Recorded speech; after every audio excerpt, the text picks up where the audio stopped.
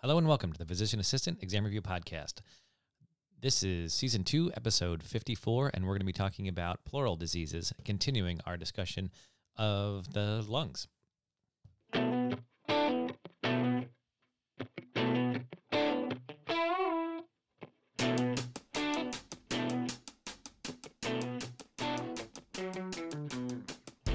My name is Brian Wallace. I'm the host and creator here at physicianassistantexamreview.com, where you can find all of the... I'm turning my microphone down and not the music down.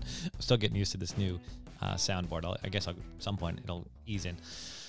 It is an absolutely gorgeous day here in the Northeast, just a little north of Philly, and it is a beautiful fall day, just gorgeous. The sky's clear, the sun is out, and I could not be happier to be here. I'm sorry if it's in the future somewhere and it's dark and dreary where you are, but today here it is absolutely stunning.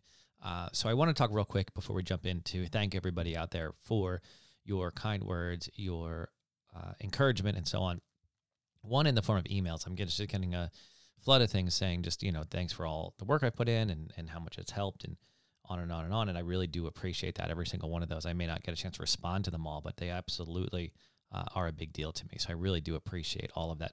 But what's been even more fun lately is hearing from friends of mine, or my mother actually down in Florida, being treated by a PA who recommends my material for the students who come through, and recognizing the last name and realizing after some discussion that it was in fact my mom. And that was a lot of fun for her to sort of be recognized in Florida for something that I'm doing. So that was a lot of fun.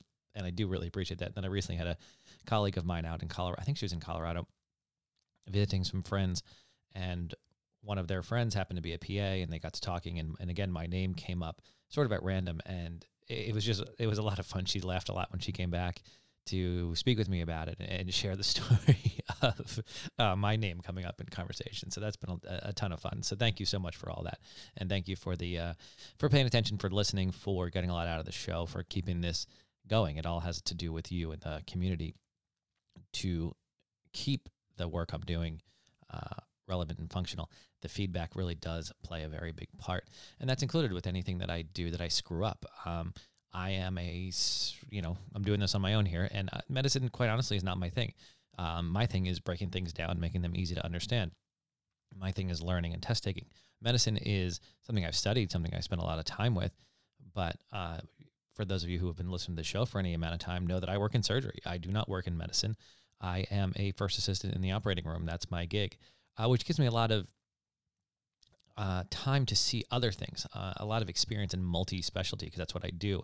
I work in ENT, I work in plastics, I work in, OB, GYN, I work in orthopedics. So I see a lot of the surgical outcomes for all of this stuff, but I don't do a lot of the medicine. So anytime you ever find mistakes someplace, please let me know. Please bring it to the attention of the community so that I can fix it. It definitely helps everyone if we do that. So I really do appreciate all of that, and your contributions and the reviews on iTunes and all that stuff. It's just been made this very easy for me to continue to do. Let's just put it that way.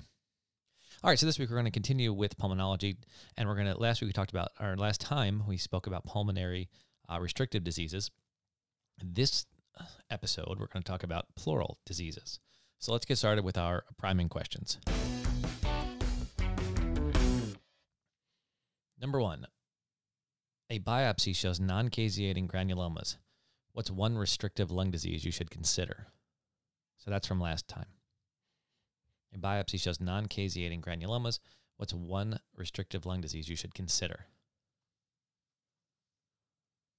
What physical characteristics are most common in a person with a spontaneous pneumothorax?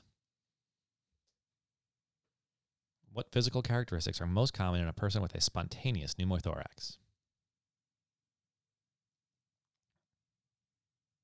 Will you get a transudative or exudative fluid buildup from heart failure or cirrhosis in the pleural spaces?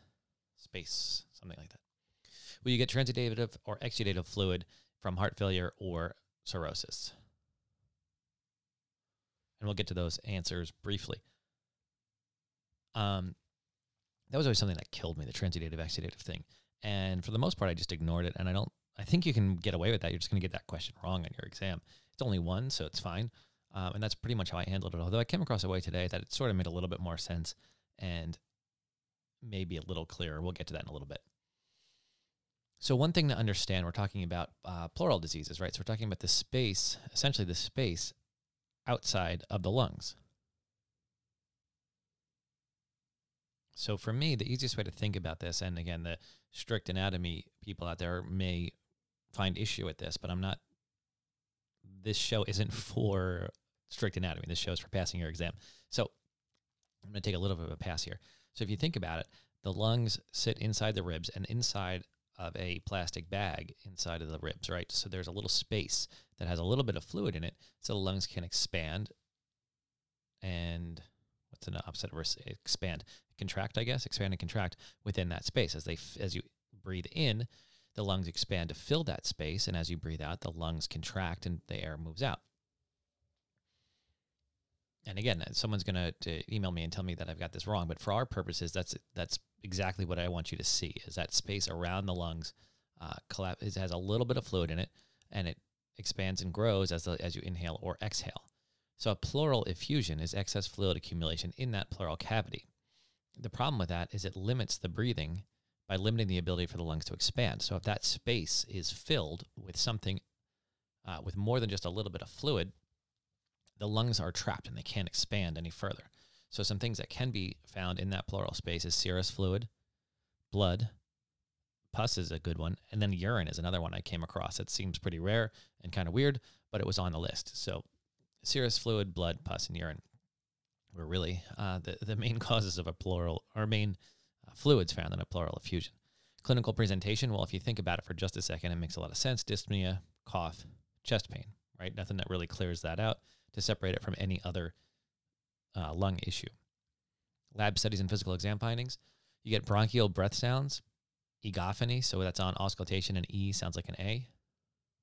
Dullness to percussion, diminished breath sounds. So think of, and fremetus is another good one, and pleural friction rub.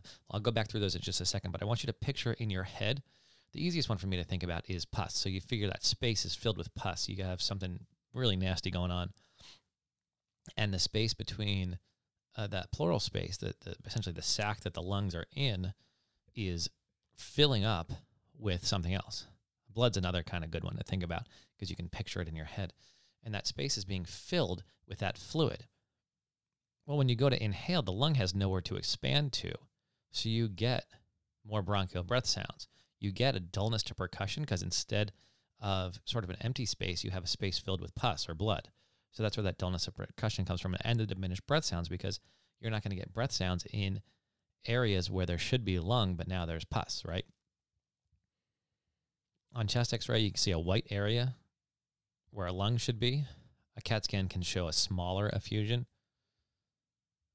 A pleural biopsy is how you can diagnose this, which ultrasound-guided thoracentesis. So you get exudative fluid versus transudative fluids come out with that thoracentesis.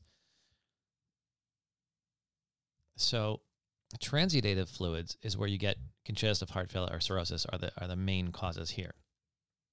And what happens is the fluid that's in the pleural space gets produced and then reabsorbed over time, right? It's constantly being produced and then reabsorbed, produced and reabsorbed. And there's sort of a balance in there.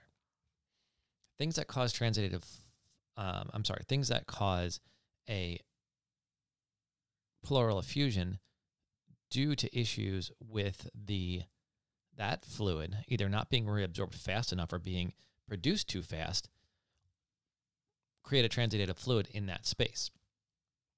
Now, I'm not concerned with it being produced too fast. That's kind of our outlier. That's not really a major issue, although it's a possibility, but it's not something we're going to study for your exam. The main issue is reabsorption, which is due to congestive heart failure or cirrhosis because the pressures back up too high for that fluid to naturally be reabsorbed. So in congestive heart failure and in cirrhosis, we get high pressures that cause that fluid to not be reabsorbed, and we get a transudative fluid buildup. We get a pleural effusion due to congestive heart failure or cirrhosis because that normal fluid is not being reabsorbed as quickly because because the pressure is just too high in the vessels around it. I never really got that before, but as I'm reading through it to put these notes together, it made a whole lot of sense to me for the very first time. The exudative fluid is where you have damaged capillaries, or the capillaries are damaged pleura and the capillaries are leaking.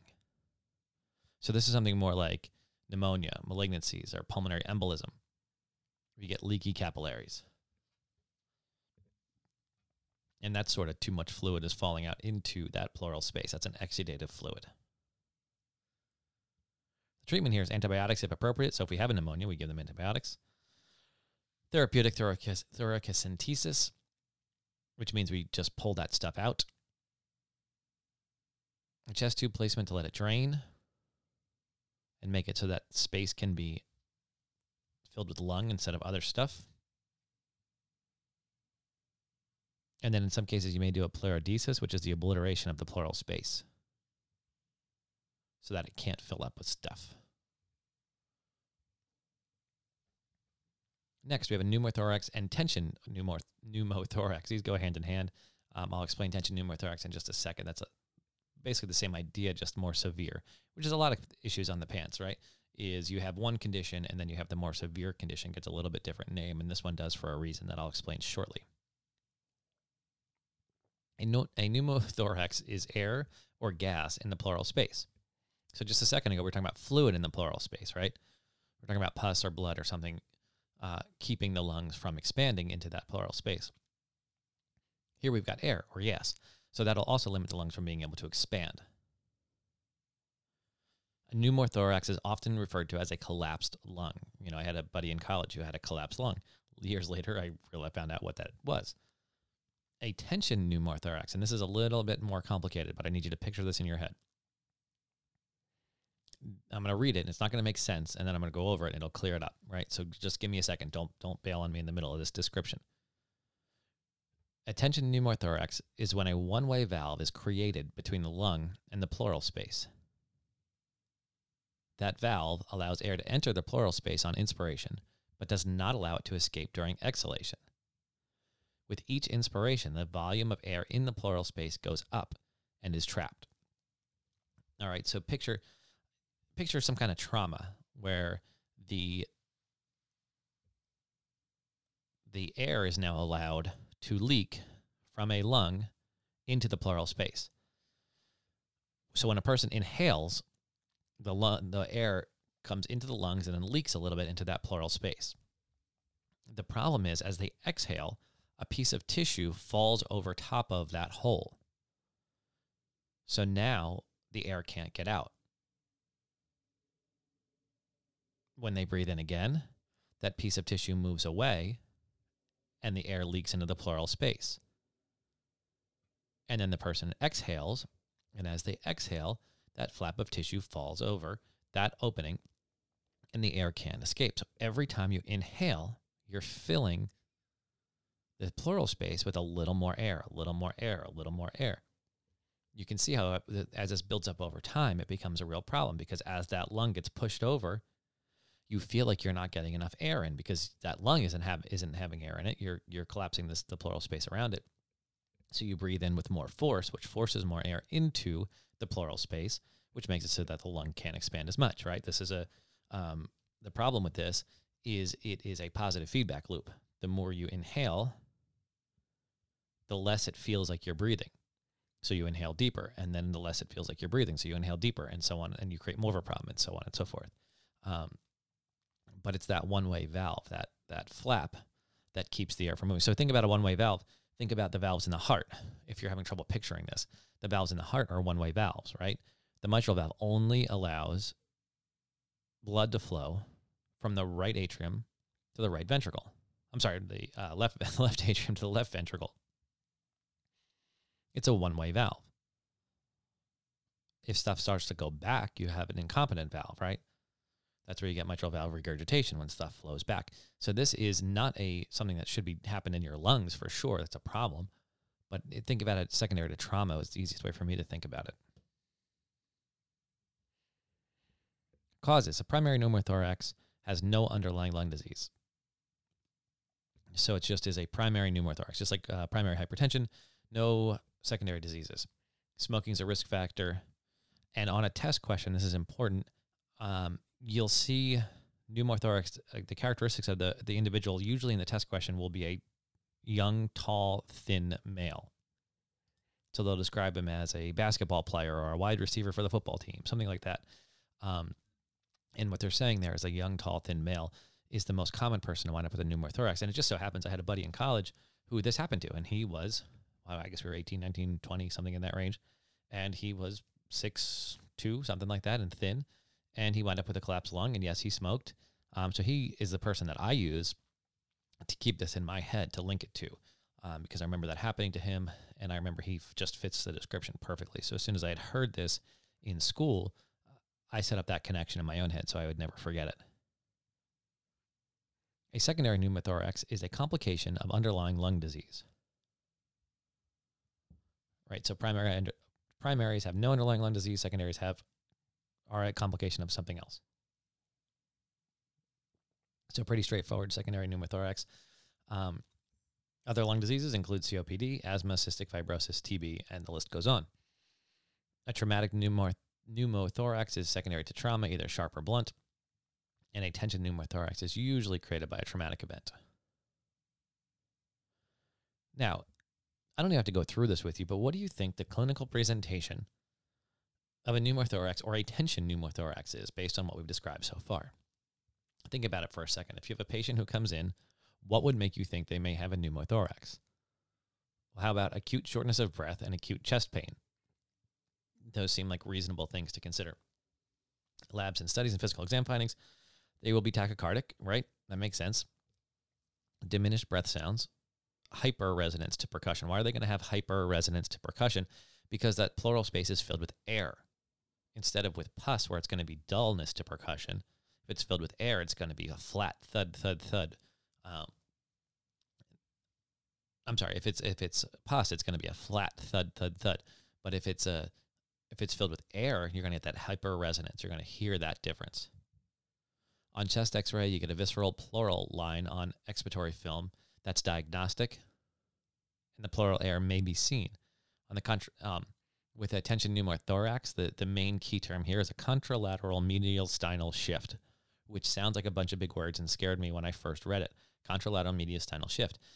What that means is that the mediastinum shifts away from the tension pneumothorax. So if I have a punctured lung on my left that is allowing a tension pneumothorax to occur, the pressure builds up so high in that left pleural cavity as I'm inspiring and the air is getting trapped that the whole thing shifts to the right.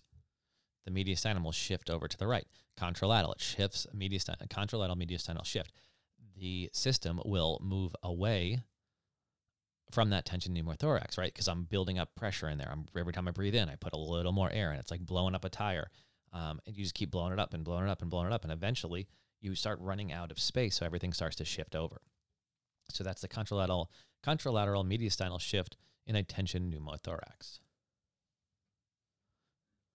What's the treatment for these conditions? A small primary pneumothorax may be watched and will likely resolve on its own.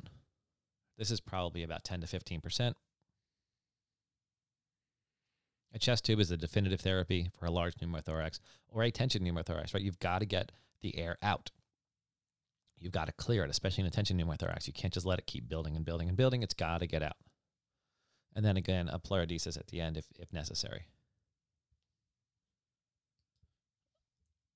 All right, excellent. Let's talk for 1 minute about our study tip for today. One of the things that struck me, and I don't know if I've just had my ears up for it or I'm hearing it more. It might be one or the other, but either way, I think I'd share it with you guys. The one really good way to decrease stress, to decrease blood pressure, to make yourself feel better is to get yourself out into nature. Like I said, I don't know if I'm just seeing more of it or if there are more of it, but I've seen a bunch of studies lately that show a direct relationship In fact, one I was just reading talked about if a park is within, I forget what the distance was. It was something like a half a mile from where you live. They could actually track stress and high blood pressure would diminish the closer you got to the park, just based on where you lived. If you can see trees out a window, if you can hear birds, all these things have a strange impact on the human brain. And the more I study and the more I talk about the way your brain works, the more I come to the conclusion that although we think we're in control of our brains and our bodies, they are partially under our control. They are not completely under our control, right? You can't increase your heart rate as you want. You can't decrease your blood pressure as you want. These are things that are built into the system, things that are out of your direct control. Now you can influence those things, but you can't control them. So things like being out in nature, in the woods, in a dramatic environment with the scents and the smells and the wind and the air and the green colors impact all of those things that help to decrease your stress levels, that help to calm you down, that help to clear out your brain. So that study didn't apply directly to me in the sense that I don't live in a city. I live in an area where right now I'm looking out a window at the trees in my backyard and the grass. And I love where I live. That's kind of why I decided to do this. But I know some of you are in school and don't get that choice at the moment. So you need to recreate it. You need to create some time outside. You need to create some time where you're looking out windows, where you're getting some sun. All of that is going to tremendously help your stress levels, your retention, your brain power. I know you think you may not have time for it. You kind of don't have time not to do it. It's more important than you think. Get to a position where you can see some nature, where you can spend a little bit of time outside. You'll notice probably an immediate impact. But even if you don't spend some time doing it, your brain will be much, much, much happier and easier for you to do well at whatever it is you're doing if you're taking care of the things that your body needs. And just like food and water, excuse me, you definitely need some sunshine. You need some fresh air. You need some green trees around you. All right, so let's get into our answering the questions from the beginning of our discussion today. A biopsy shows non-caseating granulomas. What is one restrictive lung disease you should consider? We didn't talk about this today. We talked about it in the last episode. The answer here is sarcoidosis. What physical characteristics are most common in a person with a spontaneous pneumothorax? What physical characteristics are most common in a person with a spontaneous pneumothorax? This is a tall, thin, young male. Will you get transudative or exudative fluid buildup in the lungs from heart failure or cirrhosis? Is it transudative or exudative that's linked to heart failure or cirrhosis, that pressure buildup? And the answer here is transudative. That's one you're just going to have to figure out a way to memorize, but the background should help you at least a little. So that'll wrap us up for today. We're moving our way through pulmonology, and I think this is a great topic for you to spend some time in and really focus on and learn. It's a giant part of your exam, and I think it's something that's not that hard to get your head around a lot of this stuff. Some of the stuff's a little bit more difficult, but I think this is one you can handle. So definitely spend some time here, go over this stuff, get some time out in nature, spend some time outside. One thing before we wrap it up is one other thing you should do in addition to going outside is head over to the website, www.physicianassistantexamreview.com, and go over there and sign up for the email list. On that email list, I'm constantly putting out great content about how to study, how to get better at things, how to promote yourself, how to memorize more, how to get more done. Sometimes I do some content stuff over there, but that's not the majority of what I do. And it has been, I just get great feedback all the time on it and how much it helps people. So definitely go check that out. I think it's a tremendous resource, something I have a ton of fun doing. I also promote anything new I'm coming out with, any of the materials that I have produced. All get sent out through the email list. So if you're not on there, through the podcast here, you get some information, but the email list is really the best way for me to communicate with people. So if you're interested in new things I'm producing, if you're interested in old things I've produced that are of great benefit, definitely go over and sign up for the email list. It's at www.physicianassistantexamreview.com, and you will certainly figure out a way to get on that list. There's plenty of opportunities over there. So go check that out. I can't push that hard enough. I think that's just super important and something I'm having a blast doing. People are getting a ton out of. So definitely go over to the website and check that out. Until then, take care. Any of you taking your exam this week, good luck to you, and please let me know how you do. Take care. Good luck.